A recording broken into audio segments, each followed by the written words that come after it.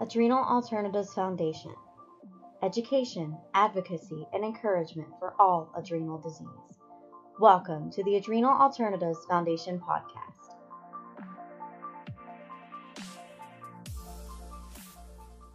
Welcome to the Steroid Guidance Series. My name is Winslow Dixon. I am the CEO of Adrenal Alternatives Foundation, and we're here today with Dr. Megan Milne. Hello, I'm so glad to be here. And today, Dr. Megan and I are going to talk about how steroids are necessary evils. As those of us with chronic illnesses such as adrenal insufficiency know, steroids are something that we need to stay alive. But Dr. Megan is not adrenal insufficient, but she had another illness that impacted her and caused her to have to take steroids for her life. Dr. Megan, can you tell us about that? Yeah, so almost exactly 3 years ago, I was taking an antibiotic and I had a super high fever, and I suddenly started getting this rash that went from here all the way down to my toes over a 24-hour period, and no one could figure out what it was until they checked my blood, and they found out that I was bleeding inside.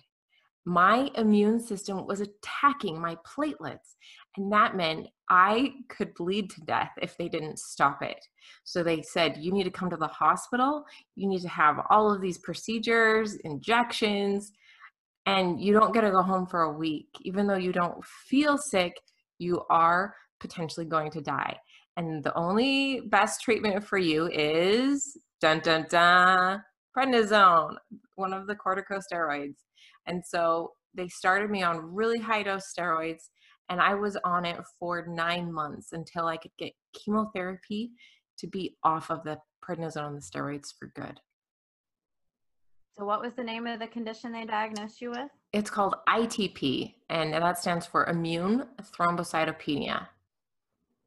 Wow. The reason I didn't say it is because it's such a big word. Big word. So you going through that, already having the background as a pharmacist, were you concerned about having to be on steroids long term, and how did that impact your life? Oh yeah. When they said, we have to give you prednisone, I was like, you've got to be kidding me. This is not happening. Not that drug. I've learned about this in pharmacy school. I'm not going there. I don't want to touch that with a 10-foot pole. I knew how bad it could be. I didn't really know, though. I only knew the textbook version, like what it said in my pharmacy school textbooks. I didn't really know how it felt. And so then I found out how it really felt. And it really changed the way I saw side effects, the way I saw what suffering really is. And it made me like, I have so much empathy for anybody on any drug, but especially people taking steroids, because it is rife with so many side effects. In fact, prednisone is responsible for at least 150 known side effects. So what would you say is the biggest challenge for someone facing lifelong steroid therapy? I think the biggest challenge is actually the same with any drug. It's finding the balance of the benefits and the risks, because prednisone and other steroids can cause so many side effects. Is the treatment worth it? So are the benefits greater than those risks? We know there are so many risks, but are the benefits greater? And it's unique for every person and every condition. And it's trying to find enough information, enough ways of coping with the side effects to find that balance. I think that's really the hardest part. Is the dose too high? Is the dose too low?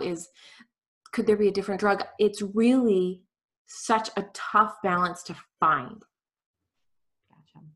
So in the case of adrenal insufficiency, as we've discussed, there is no other alternative for cortisol replacement. But there are different forms of steroids. So for example, can you explain the difference between prednisone, dexamethasone, Solu-Cortef, and hydrocortisone? Yeah, so prednisone is a once-a-day drug that lasts all day, basically. And you have to take it every day, but you only have to take it once a day. Whereas dexamethasone, it's longer acting. So some people in other conditions, I'm not talking about adrenal insufficiency, can take it just once a week. and it'll be sufficient for their need for that steroid.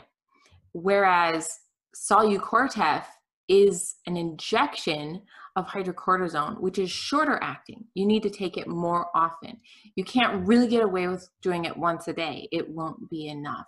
You have to take it morning, noon, and night, or whatever process you and your doctor have come up with. And what was the other one you? The hydrocortisone. Hydrocortisone. So yeah, hydrocortisone is several times a day. Gotcha. So along with the side effects that we were talking about, the risk and benefits, weight gain is the most common side effect that we in our demographic have complaints of. So is there any tips or anything you have for people that are on long-term steroid use that have had weight issues? Yeah, so it's understanding how that steroid is causing the weight gain. That's the critical part.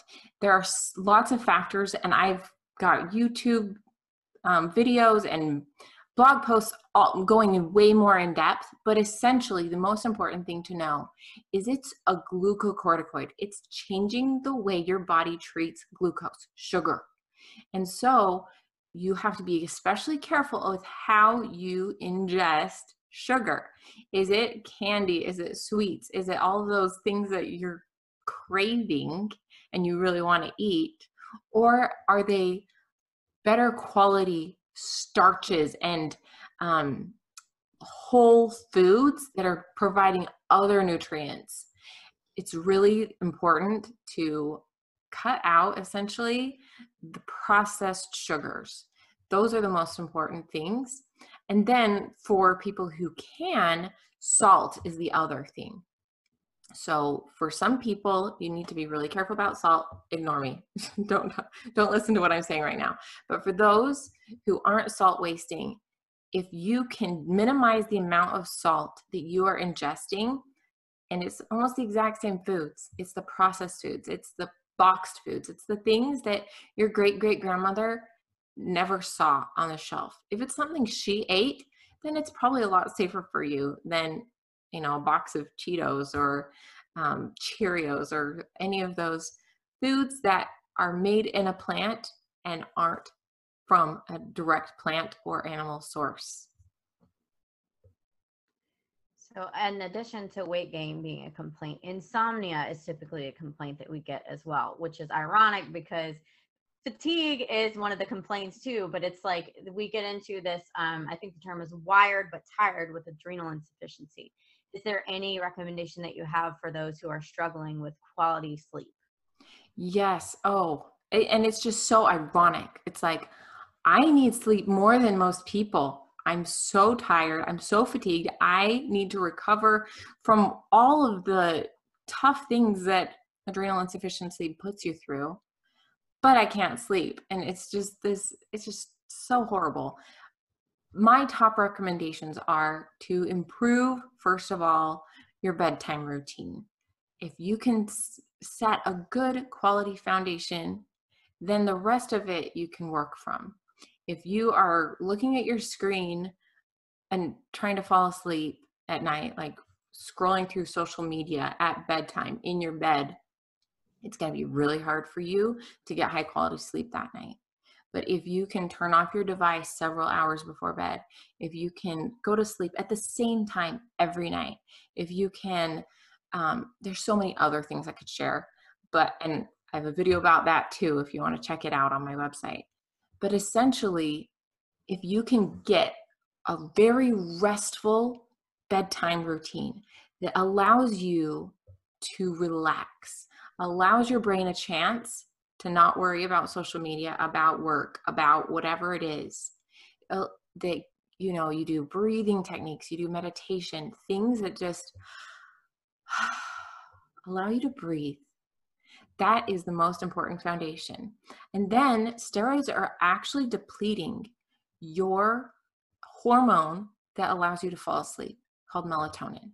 There's tons of research showing that it makes you not secrete as much melatonin as you normally would if you weren't taking a steroid. And so for a lot of people, taking melatonin can really help you achieve more restful sleep. Gotcha. Well, thank you so much, Dr. Megan. So just to recap, steroids are debilitating at some points with their risk and benefits, but sometimes, and in most cases, in all cases of adrenal insufficiency, they do save lives. So can you reiterate a little bit on basically how in those cases that the benefits do outweigh the risk and why people need to stay on their steroid if they have been prescribed it for adrenal insufficiency? Yes. So if you have adrenal insufficiency, that means that you're missing that hormone, the cortisol, that you absolutely need to survive. That means that this is a vital hormone for you. Otherwise, you can die. You can go into adrenal crisis, and people do die of this. I know it's like unbelievable, but true that people truly die of this. And so your benefit is not dying, right? The risks, there are tons of risks. We talked about weight gain. We talked about insomnia, the mood changes, it goes on all day. But the benefit of living, the benefit of being there with the people you love is so much greater than those risks, like the weight gain. And it's so hard. I know, seeing your face change, not recognizing your own appearance in the mirror. I saw it. I know exactly what that felt like. It was miserable, but it is